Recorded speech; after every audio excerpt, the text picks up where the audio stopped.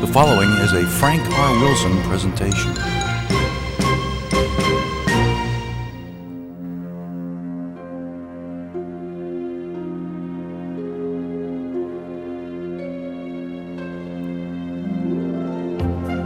Welcome to where we explore the magic of music from the movies. From the golden age to present day, we've got it covered.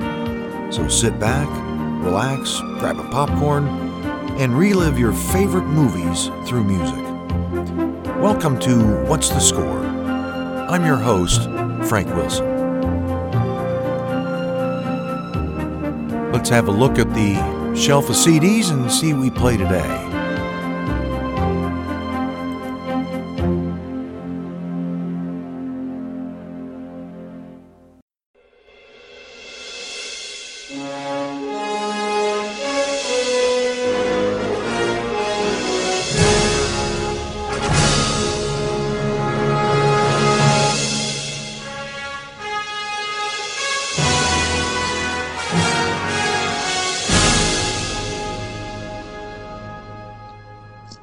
Recognize that music?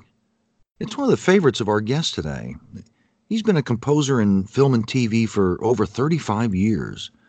Examples of his credits include Get Hard, Midnight Special, Girl Trip, several Tyler Perry films, the TV show Preacher, and recent films such as Highwaymen and Last Laugh, and the soon-to-be-released Heart Baby. He's worked with many established composers, such as one of our past guests, George Clinton, and written concert works performed around the world. I hope all of you will please join me in welcoming Jay Weigel to our program today. Hi, Jay. Hi, how are you? I'm good. Did I pronounce your last name right? Actually, I go by Weigel, but I've Weigel. gotten so used to I don't even catch it. So please don't worry about it. I go by Jay. Okay, well, I appreciate it. Well, I'm just going to call you Jay from now on anyway. So okay, fair enough. Listen, we appreciate you joining us today on the program. I usually start off with our guests to just help us understand a little bit about you and your background. So if you could maybe tell us a little bit about yourself, growing up, family, things of that nature. Sure. I grew up in and still have moved back to New Orleans. Like so many people who grow up here, we end up back here. And I grew up, someone my age. Grew up when all schools had bands in them and band programs, and I wanted to join mine in first grade. So I spent 4 or 5 years playing drums in the band, and then I changed schools, met a guitar player and a drummer. So I told my dad, you have to buy me a bass now because we're going to have a rock band. So he bought me a Kingston bass out of the Sears catalog. Wow. We did things back then.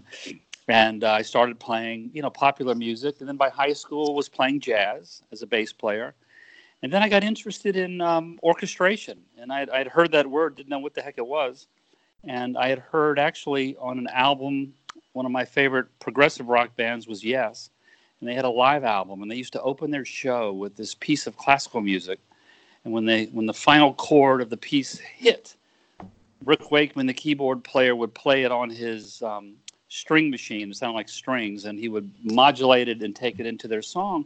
And one day I discovered that was a piece by Igor Stravinsky called the finale of the Firebird Suite. So I went and bought a record at the record store of that piece and learned about 2 other pieces. And once I heard a piece called The Rite of Spring by Igor Stravinsky, I was hooked and said, oh my gosh, this is what I want to do.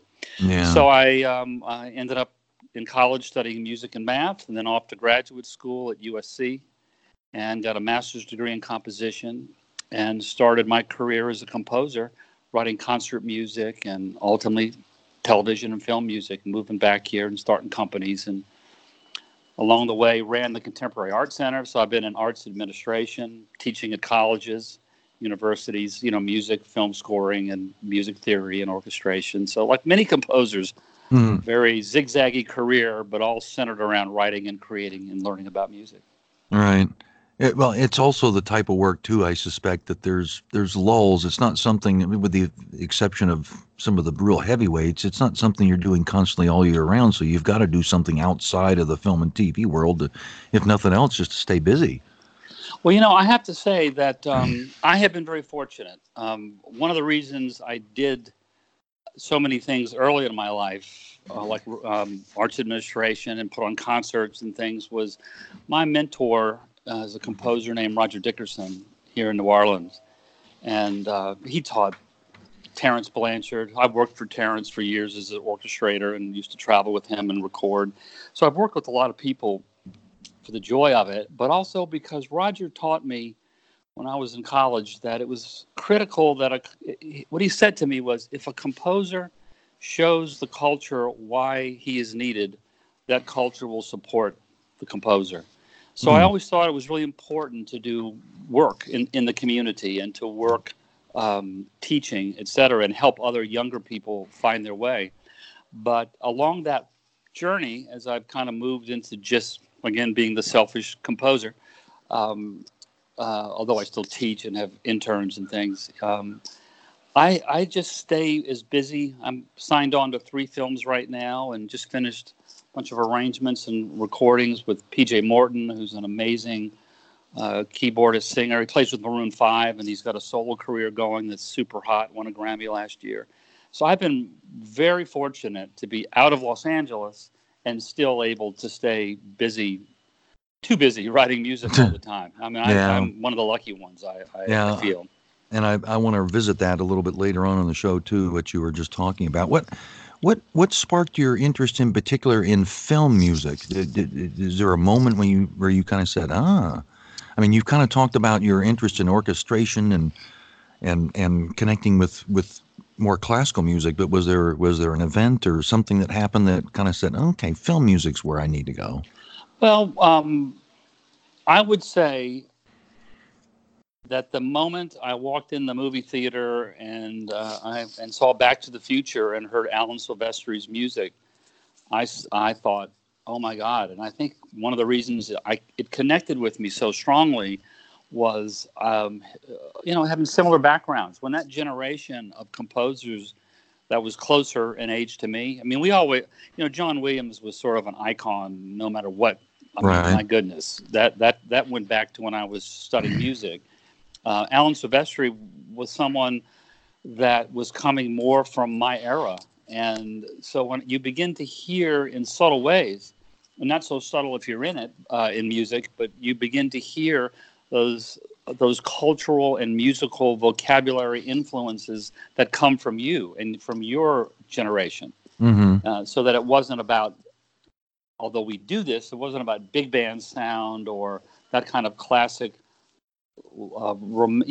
late romanticism that was brought into the film world early on through the composers who came over here from Europe. Right. But it was about all of that plus, our music. When we chatted earlier, another one, of course, was John Barry and the James Bond music. I mean, that was, again, something that all of a sudden you were hearing guitars, and not just hearing guitars, but guitars playing things you would play in your rock band. And that was a very different experience. And so when I heard that, I was like, this is unbelievable. You could do more, in my opinion, for me, the kind of exploration of music I wanted to do. I felt like I could do more in many ways writing film music where the boundaries were sort of down. It wasn't about prove how brilliant you are, or prove how this you are. You could just do whatever was needed. And no one would sit there and go, you can't put a accordion in that orchestra. Well, why not? Well, in the concert world at that time, you wouldn't do those things. We were just starting to get there, So I would say if I had to point to one moment beyond the brilliance of John Williams we all knew, it was Alan Silvestri, who remains the one man I've committed myself to meeting one day and shaking his hand, that I haven't had the opportunity to meet because I just love his stuff. Hopefully that'll happen one day. I'd like to be there for that too, because I'm actually a big fan of his as well.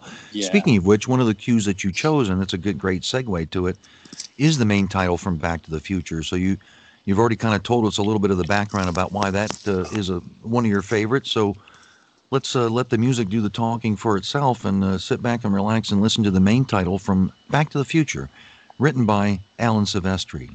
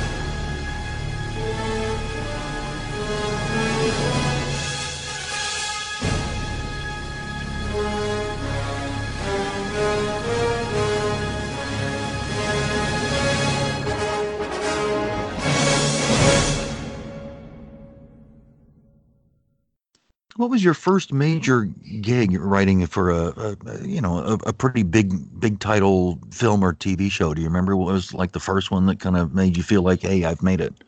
Well, yeah, the because I had moved back here, the early part of my career was primarily doing commercials and infomercials and documentary. And back in the 80s and 90s, those projects had budgets, so you were able to actually do some remarkable things. And so along the way, they began to shoot some television things down here. I'm going back to the 90s before all these tax incentives and things. Right.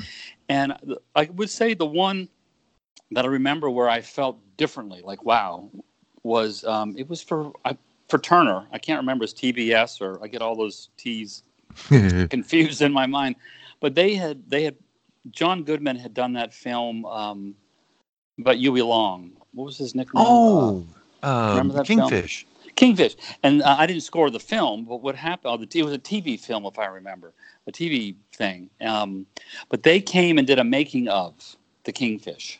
Mm-hmm. And my memory is, smart people, like so many of these ones, they came to New Orleans and they hired my company. My partner was an editor. We had bought the 41st Avid ever made. We were real early in getting into nonlinear editing.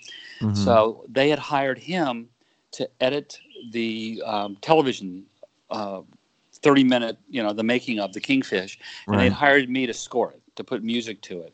Huh. And I remember thinking, because I was writing music for outtakes and for backgrounds to John Goodman on the camera, So for me, that was like, wow, this felt so different. It wasn't John Goodman promoting New Orleans. I did a lot of music for tourism here. Right. And so they would get people like that to talk on behalf of coming here, but to actually have him acting. And so that was probably that first moment. My first film was a film called St. Tammany Miracle, having nothing to do with St. Tammany Parish here in Louisiana. But it was about a girls' high school, St. Tammany High, I guess it was, and about the minister that ran it. And he had recruited in this new female basketball coach who he ultimately fell in love with. And I remember Marc-Paul Gouselier was in it from Saved by the Bell. He was an adult by then in it. And that was the first feature film I ever scored, was St. Tammany Miracle back in the 90s, mid-90s somewhere. Okay. So there were little things like that popping up in a lot of documentaries. It was the long format stuff that I was mostly doing in the 90s was documentaries, which were really fun to do. Okay, well, and like most people in this industry, it wasn't a overnight success kind of a thing. It built over time organically, and so it's not surprising. It's interesting. Your second one that you chose is also a Silvestri piece from the movie Contact. Awful waste of space is the cue you're talking about here. Yeah. Tell us a little bit about your reasoning behind choosing that one. Well, again, you have to go back to my second passion in life, which was astrophysics. And that came about simply, I shouldn't say simply, I mean, I was a math guy. I love math. I was a music math major in undergrad school, so I always enjoyed math. But I'm that era where when I was, I guess, in high school and early college, Carl Sagan hit the pop culture world, and you stay up and watch Johnny Carson and hear this brilliant dude talking about space in a way that absolutely sucked me. And I've read everything ever written or put out by him. I used to read him in Parade magazine on Sunday. He would occasionally write in Parade magazine. Yeah. And of course, his one fiction book, Contact, was a book I had read and absolutely adored. So when they finally made a movie of that book, I of course saw it. I think I saw it 4 days in a row, twice a day. I loved it that much. Well, it was just, for one, the first time I went was to see The Treatment, which he had amazingly adapted. And he had just passed away when it came out. It was he was alive when they were shooting all or most of it, and then it passed away. And as an aside, the saddest moment I had at the second time I saw it was at the very end of the movie, the words "For Carl" come up. It's a dedication to him. And I'll never forget the people behind me. Someone said, "Who's Carl?" And I just thought, "Oh my God!" But back to it, the second and third and fourth time, it was not only the story but the score. I just thought the way Alan had captured the sense of awe, mystery, enlightenment, damn near for a character that is agnostic or atheist, depending on how you want to look at it. Right. I have not ever read a book or heard music that so perfectly captures a metaphysical, spiritual sense out of an agnostic as the music he had written for that. And so I just had to keep going back, because back then it wasn't so easy to just get sheet music or you didn't have the internet to jump on and say, "Oh, let me hear this again." Right. You went to the movie again.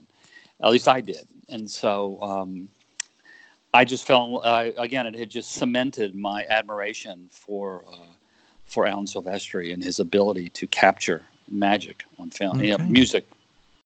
Well, let's listen to this cue then from the movie Contact. The cue is called "Awful Waste of Space," written by Alan Silvestri.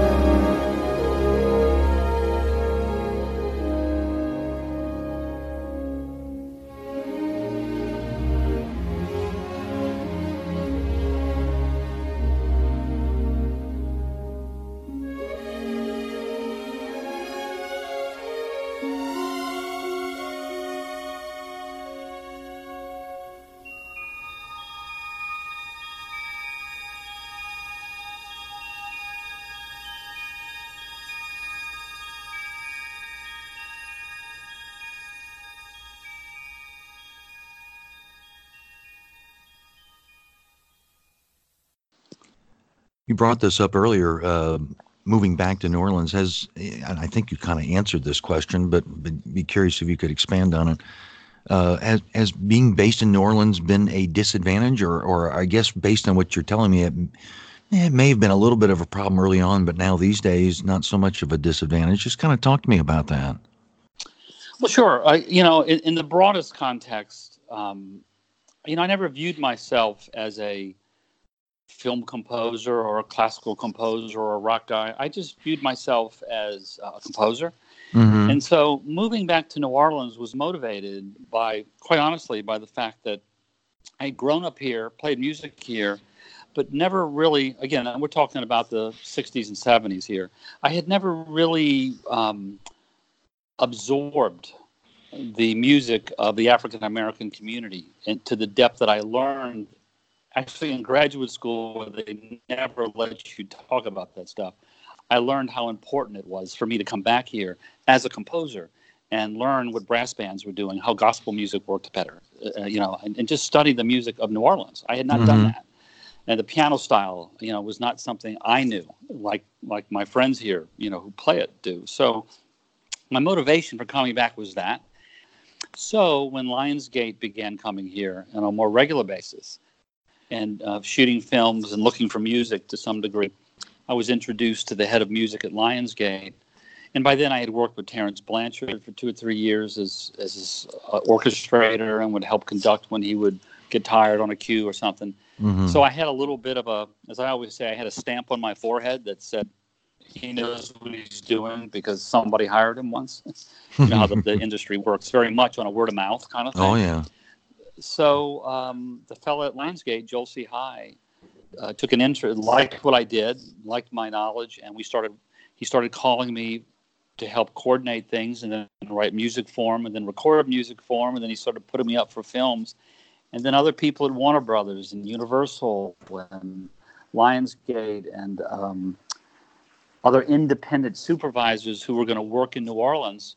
By now we're talking the 2000s, mid 2000s. When things started cooking here, yeah. Cooking. They say, well, Joel, you're down there. Who do you work with? And so on one level, I kind of became the guy in New Orleans, the composer down here. And so I besides the music I write, I do a lot of helping productions. I produce music for them. If they want some on camera and they want a band here to do it, they'll hire me sometimes to produce that music. Then they'll hire me to help on set and contract them in the union so I can do all the contracting if they need it. So it's a very horizontal career as well, centered, again, everything's centered around music and writing and producing it. And it just really, I was in a right place, as I believe all of us are. We're always where we need to be. I recognized where I was and used what there was to do it. And so it worked out great. It's worked out wonderfully. Yeah. You chose an interesting cue when I listened to it, a film called Planet of the Apes, the original, back in 1968, and the main title from that, written by one of my favorite composers, Jerry Goldsmith. But it struck me as kind of an unusual piece for Goldsmith and his style. Tell me a little bit about choosing that as one of your favorites. Yeah. Well, first off, that was a movie, I guess, what is that, like 68 or 60? Right. Yeah. So I was like 9 years old. And my sister and her friend, my parents made them take me and my, I can't remember if it was my brother or not, maybe I was alone, me to see that movie when she went. Because that's back when movie theaters were sold out for movies like that. So you're sitting in a packed, well, of course, they were much smaller, too, back then. They were neighborhood theaters, back then. There were 3 within 10 blocks of my house when I was a kid that you could walk to. And buy some Milk Duds. You could buy Milk Duds, Raisinets for popcorn. That's what I remember, like 3 things, and watch a movie. But she took me to that movie, and like everyone, I was absolutely floored, stunned, and blown away with the movie. So the movie itself made such a strong impact. I was too young to really understand the vocabulary of that music. I mean, it's very experimental vocabulary, right? Prepared, piano that has things screwed into the strings so it sounds clunky. It doesn't ring like a piano. It doesn't even sound like a piano. Percussion doing unusual rhythms. But as I, within a handful of years of that time, and began learning classical music, contemporary classical music, contemporary composers in the classical realm, that was a vocabulary that was coming, and I loved it. I just loved that score when I was 9. Didn't understand it like I do now. And once I became old enough and was in music school and studying contemporary composers like John Cage and guys like that were doing very experimental things with sound, I realized how brilliant that score was that Jerry Goldsmith had brought to the massive amount of people that go to movies, a sound of music that they would have otherwise never hear because it's just too weird. You wouldn't hear. They would play a piece like that in a concert and people would get up and walk out, But in a movie, they loved it. So it became very influential on that level where, again, it impressed upon me that in film, you have an opportunity to use whatever sound palette works for the scene, and nobody judges it this way or that way. It just works or it doesn't work. And it can be as crazy as you want it to be, or as straight in the box as it needs to be. Yeah, so let's have a listen to this. This is the main title from the 1968 film, the original Planet of the Apes, written by Jerry Goldsmith.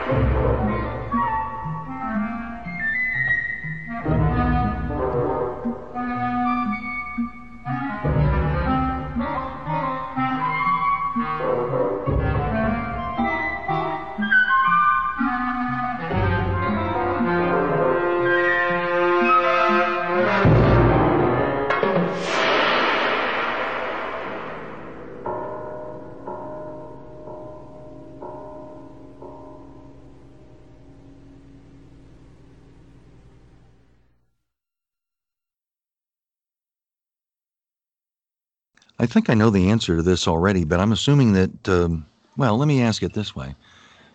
One of the things I've learned that amazed me was that most film scores, when they're recorded, there's very little rehearsal because the musicians that are used, and this is primarily LA and London and New York, where they primarily are done a lot of times, or at least have been historically, they're such good sight readers, they don't need a lot of rehearsal. Now, I'm curious, I'm assuming that you use probably mostly local musicians in your work, recording here in New Orleans. Are they equally as adept at sight reading and need little rehearsal? Well, we have pretty much the same time constraints are here as there are there. Yeah, absolutely. And I will say that I've spent, like many people, we used to have to go out of town to do this sort of work.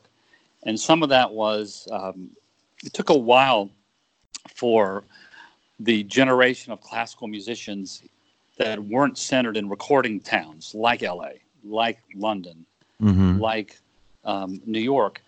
It took a while to get people into the orchestras here that didn't view that as a not as important a thing to be doing as playing a Beethoven symphony. Their important work, and then we'll do that on the side. Well, when you have people with that attitude, that can be disappointing. They might be able to read great and play great, but just yesterday we were recording a piece, some strings for these songs, and in one section they just had to play whole notes, just long notes, da da, da, something like that. And they played it, and I remember when we read through it the first time. I said, look, even those long notes, you've got to have intent to them. They can't just sound like you're just playing a note. You have to be convict. You have to have conviction on how you play that note. And I don't really know how you make the difference. Whether it's partly the way you attack the note, it's partly the way your vibrato is, and it's partly again just your intention, so that your magnetic intention of what you're doing is transmitted into the note as it comes out. And just by telling them that, the next time they read through it, it was absolutely brilliant. So it can be done. And part of it is the players here. I've spent the last 20 years really dedicated myself to working here as much as I could. And even when the budget didn't require me to hire 20 players, I could have got away hiring 5. I hired the 20 because we had to keep training and keep their studio chops up. It's a very different thing playing a studio. And this generation of musicians that is populating our orchestras now, they love film music too. They love the same music we love. That I might be older than them, but they came up at a time when there is not this huge separation that Beethoven's great and John Williams isn't. They don't feel that way, so they love doing it. Yeah.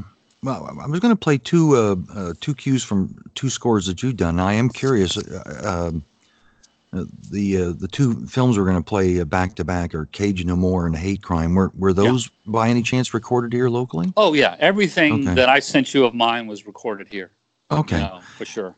Talk to us a little bit about the I want to say I'm familiar with Hate Crime. I want to Uh-huh. say that I've heard great things about that film, yet it hasn't been seen by enough people. But talk to us about those two films just briefly, if you would, and tell us a little bit about what we can expect to hear. Sure. Well, I'll start with Cage because that one I think came first. But Cage No More is a film by Lisa Arnold, who is a writer, Oh, director, okay. producer on the North Shore, in Covington, lives in Right. Covington. And I've scored 3 of her films and think the world of her. I think she's a wonderful filmmaker with and a great collaborator. I have Yes. enjoyed everything I've worked with on her, the process. She this is a very dark film, with some sunshine in it as well. But it's a film that concerns the sex slave the trafficking that's going on in the world right now, the selling of young women into bondage and sexual situations, and it was about a rescue. It's a strong film. So that was the first film I worked on with her, of hers that I worked on. And she had temped the film, and if my memory serves me right, sent it to me, and she says, "Jay, I just don't think this temp is working." She says, "I love these tracks," and she sent me some, music from other films she loved. I took myself, "I'll temp your score. Let me temp your film for you and see what you think," because we were just starting to work together. So I did. Loved what I did, and of course that gave me great insight as to what cues should musically be related to each other, how she felt about it. Mm-hmm. And then I wrote the score for her, and then ultimately recorded it for her. And then Hate Crime is by another filmmaker, Stephen Esteb, who is once again a super talented writer. That film is about to get out of the. It's been really winning all kinds of awards in the festival circuit world. Right. And I think that one's about to break out as well. And that score, that is such an intense film and a beautiful film. And I had Stephen, a great collaborator. And one of the times when I was hired, signed a deal, watched the film, started writing the music, and Stephen and I would talk about it. And I said, "Stephen, what you want me to do, the next step is X. X is going to cost more money, this much more money." He said, "Well, how much more?" I said, "Well, I'll do you a budget." And it wasn't nothing. It was considerable, And Stephen went out and found the friggin' money to do what he wanted me to do. Wow. And that is so cool on an indie film level, that the budget for the music went up. It usually is going down, Yeah. But Stephen had a vision for that film. He heard what I was writing, loved it, and I said, "This is what'll make it even more what you're loving." And he, of course, came to all the recording sessions, of the string. It was hiring a bunch of string players, the orchestra, to come in and play a lot of the string stuff instead of it being the samples and synthesize, the mock-ups, the fake instrument, not the fake, but the samples. Yeah. And he couldn't have been happier. I mean, he is fantastic. So it's another dark film. Those are 2 dark films. That film is, of course, about a horrible situation of 2 families and a fellow coming to grips with who he really is, and one of his parents not accepting it. Yeah. And him ending up doing something horrible. So I don't want to blow what it is. Let the film speak for itself. But I think it is the one I'm thinking of. Yeah. Well, let's listen Yeah. to back to back. These are 2 cues that Jay has written. One for a movie called Caged No More, and the one that follows that will be Hate Crime.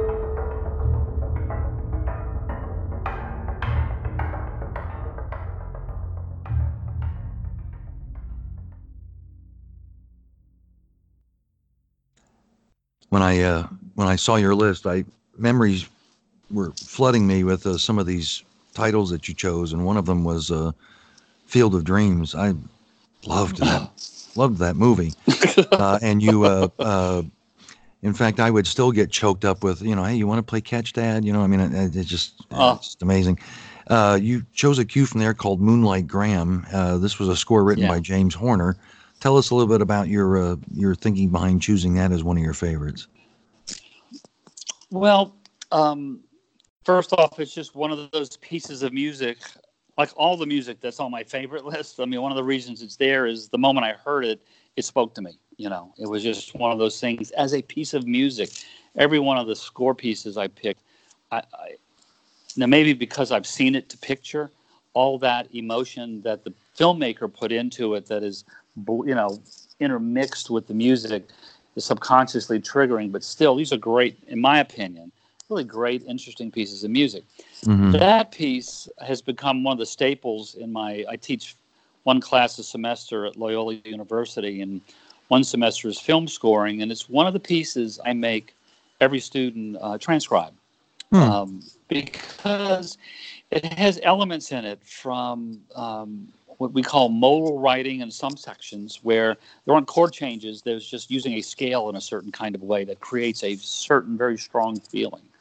And then there's other sections where there are just chords, clunk, clunk, clunk coming at you that are the most basic chords of all tonal music, but they sound so fresh and original. And then there's the whole synth pad, what I call a synth pad in the background underneath the acoustic sounds of strings, piano. You have, I think there's even flute, there's some woodwind in it. There's this synthesizer just playing this kind of transparent cloud of sound. And so that whole mixture, again, of artificial instruments with acoustic instruments creates such a wonderful texture of sound. And so it along with everything you know about the movie, just getting you on every level. And Moonlight Graham's story in the movie is just so amazingly touching. How he Yeah. makes that choice at the end, to do what he did, and it just is beautiful. And that piece of music is just fantastic. I think always Well, has been. let's let our viewers experience that too. If you haven't heard it before, you will absolutely love it. If you've seen the movie, then it will bring back a flood of memories for you. This is from the film Field of Dreams. The cue is called Moonlight Graham, and it's written by James Horner.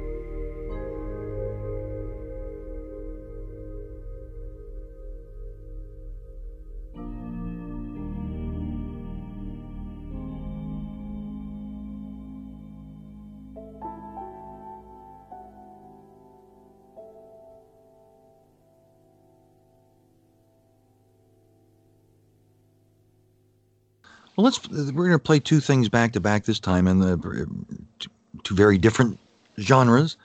You had chosen Charlie and the Chocolate Factory, I guess the remake. Yep. The main title from that, written by Danny Elfman, who was another very popular and successful composer. And then, but you also wanted to play a cue called To Victory, which is from the film 300. And these are, I don't know if I've heard both of them yet, but I would guess probably two different genres, two different styles, things like that. Totally. Talk to us about those two cues and what we can expect to hear. What was it that you were excited about with those? Well, again, on a generic level, then I'll get more specific about each one. But on a generic level, those are two composers that so freely and successfully integrate music of our time, of our popular cultural time, into the film genre. And I remember it was the second time I saw Charlie and the Chocolate Factory in the movie theater with I brought my son, and the opening title you're going to hear. It was the second time I was hearing it, so you would have thought I knew it because those great movies like that. Opening titles, there ain't no dialogue. There's a piece of music and really cool imagery going by you and credits. Right. So you can really listen to it. But about halfway through it, Frank, I realized that this orchestra that was playing had a melody being played in it, and the darn melody was being played by synthesizers. And I hadn't realized it. It was so perfectly integrated into the sound of the orchestra that I had missed the fact that Danny and his crew had done this amazing job of integrating, it almost sounded to me like analog synthesizers into the texture. And I thought how amazing that was, that it didn't sound like a synth playing. Then once I knew it, I began to appreciate now this cross timbre that you get between acoustic instruments, the way Danny Elfman's team, he does it, the way the acoustic instruments and the vibrancy of those sounds mixed together. It's one that totally intrigued me. What killed me about it, Frank, was that I didn't realize it the first time I heard it. It just was so well done. I didn't even put it together. And that's all the result of. That's all the result, I guess, of work in post and the sound mixer, and I guess, right? Is that what? And his crew picking the right sounds. I mean, knowing how to do it. Danny, he came from the pop music world, had been in Oingo Boingo, and was a very successful artist, popular artist for writing songs and singing and guitaring and keyboarding. And he did separate all that. So when he got working, it's really interesting. I mean, on some level, Danny Elfman goes from being, my first score I remember of his was Pee Wee Herman movie. That might be the first score I remember of his. And that must have been done primarily out of the box. A lot of keyboard work, a lot of synth sounds, if my memory serves me. And he started there and then turned into one of the composers who constantly, continually, always is using orchestra. He went from being a keyboard guy and popular cultural pop music instruments into one of the great orchestral writers in film. It's really an interesting transformation, that he was able to put himself through. The 300. Go ahead. I was going to say I'd cut you off talking about 300. Go ahead, please. Oh yeah. Well, that one I remember going to that movie, and it was done in that kind of what do they call them, graphic novel style. I think it was based on a graphic novel. That adult cartoons, I call adult comic books, right? When I first heard that phrase, I thought it was probably pornography or something. Then I realized, no, it's just adult comic books. So it was very. I fell in love with it. I love the movie. Love it. And I'm a pacifist, and I still love it. It kind of kicks me, thrills me that Patton, these movies about these Black Hawk Down and the 300, three of my favorite movies, all about war and killing. And I'm a pacifist. I don't even understand myself sometimes. But that score, what really struck me, and the reason I wanted to throw it in was it's almost like heavy metal music into film. It's not almost like, to me it is. I don't know all the subgenres of heavy metal music, but rhythms that, I mean, it's a lot of texture of noise, not noise, but of sound coming at you. Right. But inside of this texture, you'll hear these these rhythms of where the attacks are, and those rhythms are, like out of rock music, and it's actually to me, it was incredibly exciting to hear that music in a film. I loved it. Okay. Well, let's let our listeners hear it for themselves. Back to back, we're going to play the main title from Charlie and the Chocolate Factory, and then a cue called "To Victory" from the film 300. Sit back and have a listen.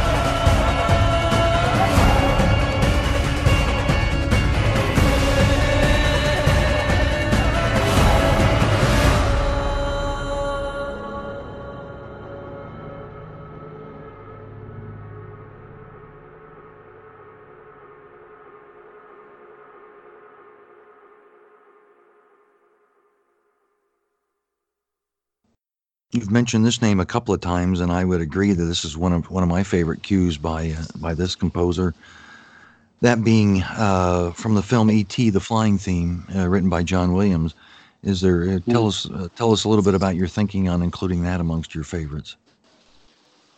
Well, that's a cue and a melody that is obviously beloved everywhere. I mean, I don't know anyone that doesn't kind of know that theme, Yeah, you're and right. You hear it, and you know instantly what it is. Yeah. yeah, I mean, that movie was so brilliantly done. And I remember my religious friends found like 73 um, um, allusions to the story of Jesus Christ in it, the death, the Huh. rebirth.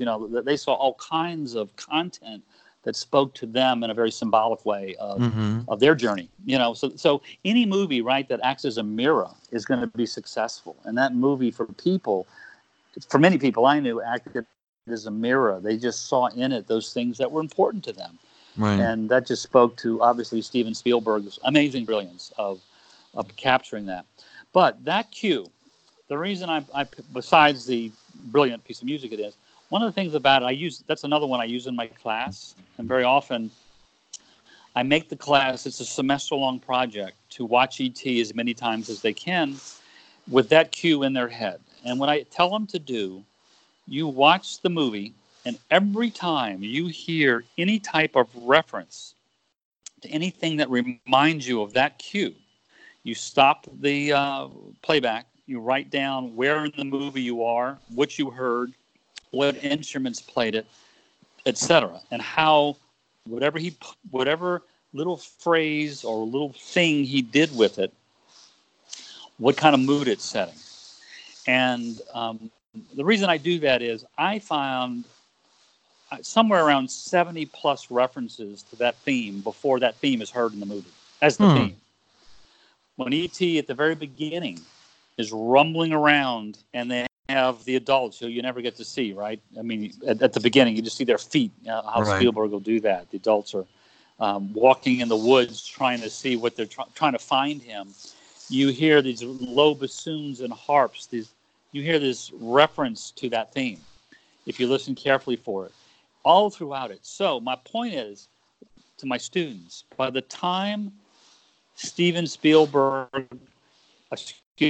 John Williams hits you in full force with that theme and its full glory when the bikes take off flying, it's kind of when it really happens in its most big way, Right. and they fly over the people, it seems so natural.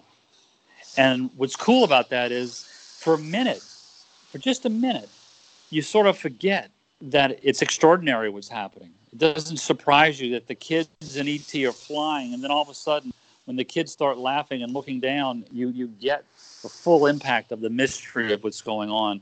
And I just think that John Williams and that score with that piece of music was able to bring us in deeper and deeper into that movie by using that as an overriding melodic, intervallic. He uses little intervals from it all throughout the score, so that when it comes, it feels like a natural, and you're along for the ride. So pardon all those puns, but you're Yeah, in. I don't know. I love your passion for explaining this, and yeah, I think it shows. This is from a non-musical person. I think it shows that there's more to film scoring than just writing a bunch of music to pictures that you see on the screen. It seems to me, I'm sure that was done deliberately to plant seeds for that theme throughout the film and to build up to that crescendo with the bike ride, the flying bikes. I mean, very very just done on purpose. I don't know how else to say it, but which is what you basically have said, and that you'll find that in a lot of scores. It's a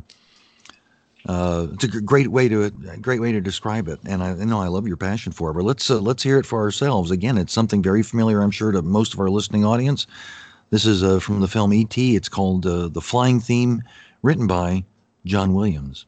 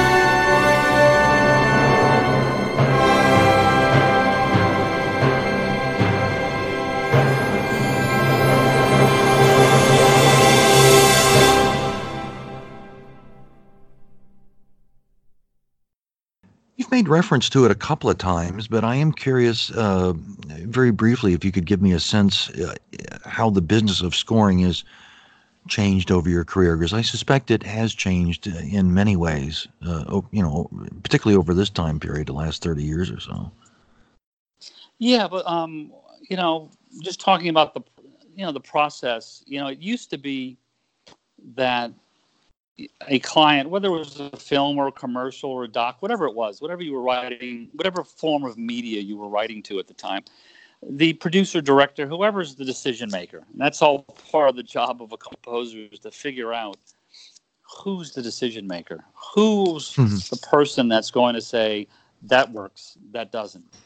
Mostly it's the director in film, because they're they usually control the creative side, but not always, and very often by the time you get to the end of a project, there's a lot of passion, and a lot of times the patience for each other has worn thin, and so it becomes, we can be often as much psychiatrists as we can be composers, trying to maintain and get through, help get the project to the finishing line, which is where we were really brought in to finish it, to help finish it, and but it used to be whoever that decision maker was would come in, and I would sit at a piano and play them ideas, as bad as I play, but clunk through them and go, this melody will be for that, and I swear it'll be violins and flutes, and I'm going to put drums playing this part or whatever, and you would describe it. And there was a lot of, I'm sure, trepidation going into the studio, because that's where other than what they're paying you, all the money's being spent in that studio. And they wouldn't really know what it's going to sound like till they're sitting in that studio and hear it. And if they want changes, it's expensive.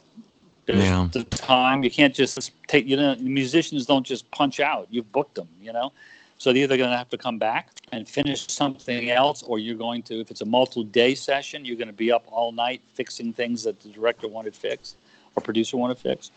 And nowadays, it's turned into, we have to sit down, and when we write something, we do as realistic a mock-up, we call them, of the music as we can, using all of our electronic computered equipment, so that, I own probably hundreds of thousands of dollars worth of we call sample libraries and synthesizers that are, someone took the trouble to have a violin play every note in 20 different ways and build me a patch.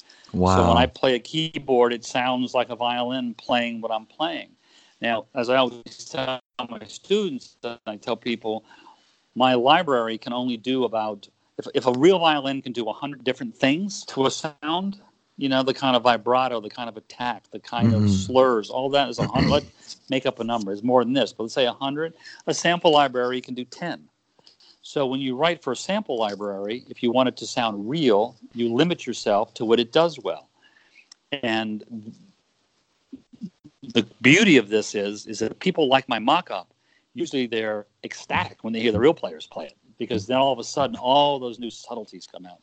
But people come to my studio and they hear a realistic mock-up of their piece, and they can sit there and say to me, you know what, Jay, that instrument right there playing the melody, I don't like the way it sounds. Oh, you don't like the oboe there? No. Well, here, let me click.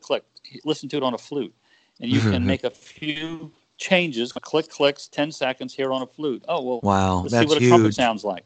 Yeah, that's and then they'll huge say, change. that's what I like. That's what I like right there. And so when you go into the studio on a lot of films, there's never any changes. I mean, it's the budgets have gotten to where you have to give them something, and then you go in the studio, and it's generally, I shouldn't say never any changes. Generally, it's a listening session for them. Yeah. Well, now, fortunately, it just so happens that we happen to have an example of this, of doing a mock-up versus a final. I don't know how that worked out. You did a film, a fairly recent one called Last Laugh. I believe that was that Netflix or Amazon. I can't remember. Netflix, yeah. It was Netflix. It's being very successful in that. Yeah, with Richard Dreyfuss and Chevy Chase. And what you've done is you've provided for us a mock-up of a theme that you had written for the film, and you described it perfectly. And then immediately after that, we're going to play what ended up being the final version of it with the real orchestra, and you'll hear that it's surprisingly close. But as you mentioned, the subtleties come out in the final version that really give it the punch that it needs. So Yeah. let's listen to this example that Jay just described of putting together a mock-up that is used for kind of like approval purposes versus what the final product ended up being. This is from the film Last Laugh, and it's written by our guest, Jay.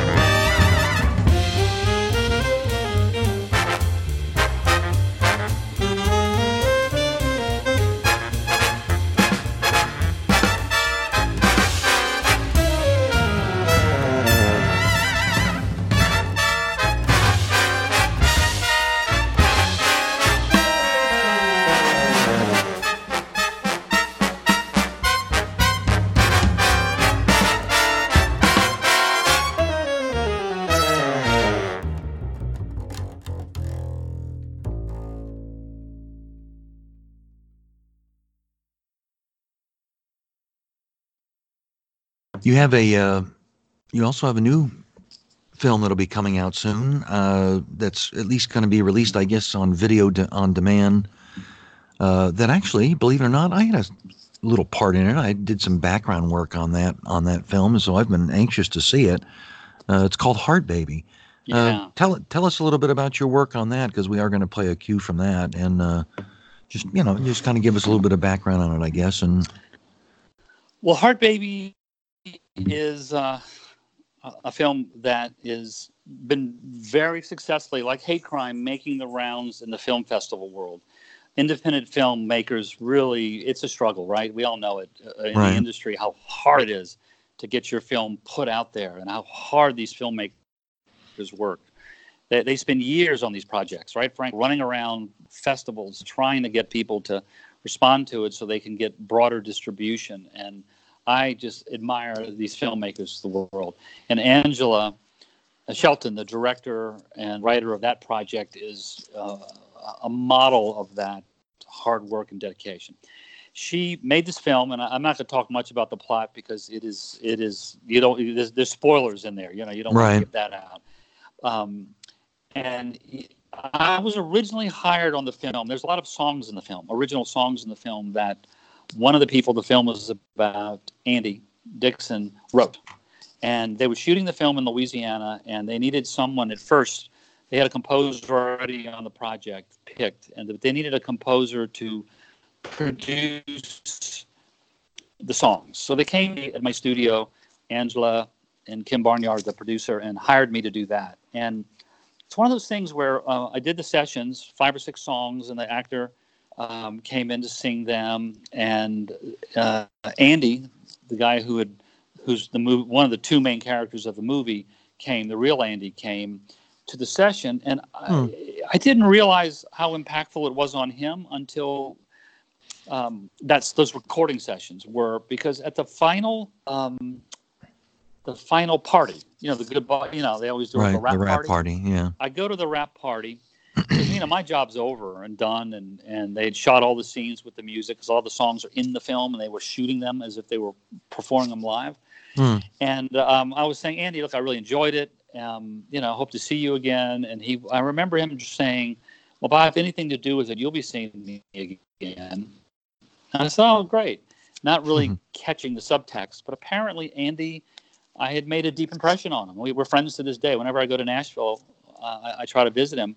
He and his wife, they do great work. And Andy had been told the director, I think you should get Jay to score this film. He understands it. He had been impressed by how I had run the session and my appreciation for the story and what it was really about.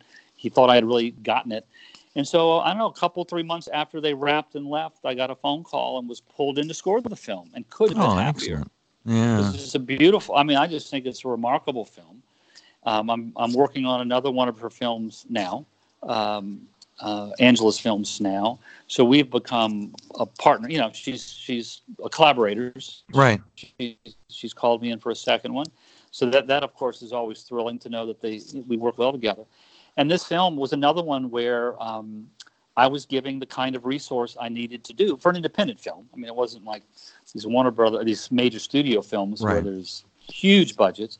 But she understood I needed certain musicians and certain things and wanted it. Even at the end, I remember I had used the sample library of a choir, just doing some choir, ethereal sounds, ooh and an I. And I remember she called me and said, wouldn't you just love for that to be a real choir? I said, oh, yeah, Angela, but that's going to cost blah, blah. And she hung up and said, I'm putting it on my credit card. Go do it.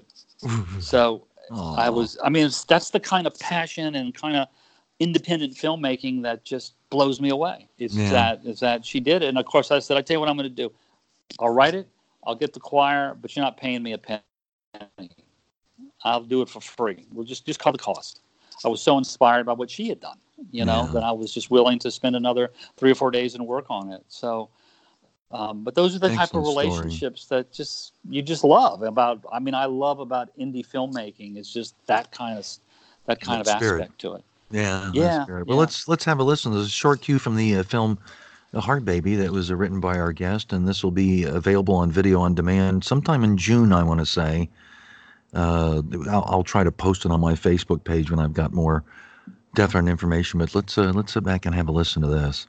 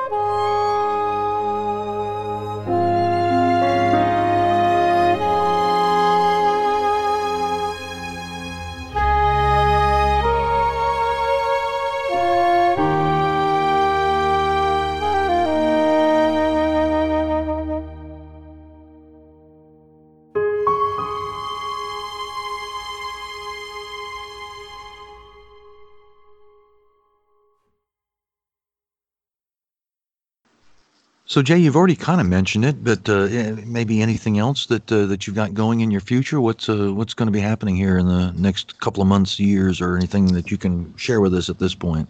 Sure, I am. I just downloaded this morning. Just getting started on a Tyler Perry film.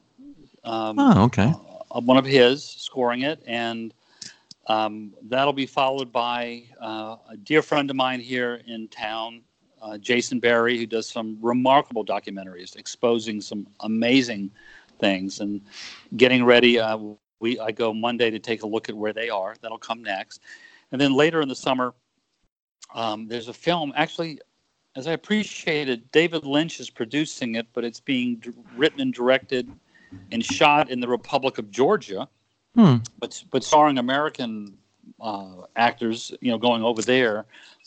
I'm going to be scoring that one. I just signed on to do that one. Congratulations. So those are the next little batch of, I'm finishing up Angela's film, her new film, The Eagle and the Albatross. It's called. Mm-hmm. It's a golf comedy.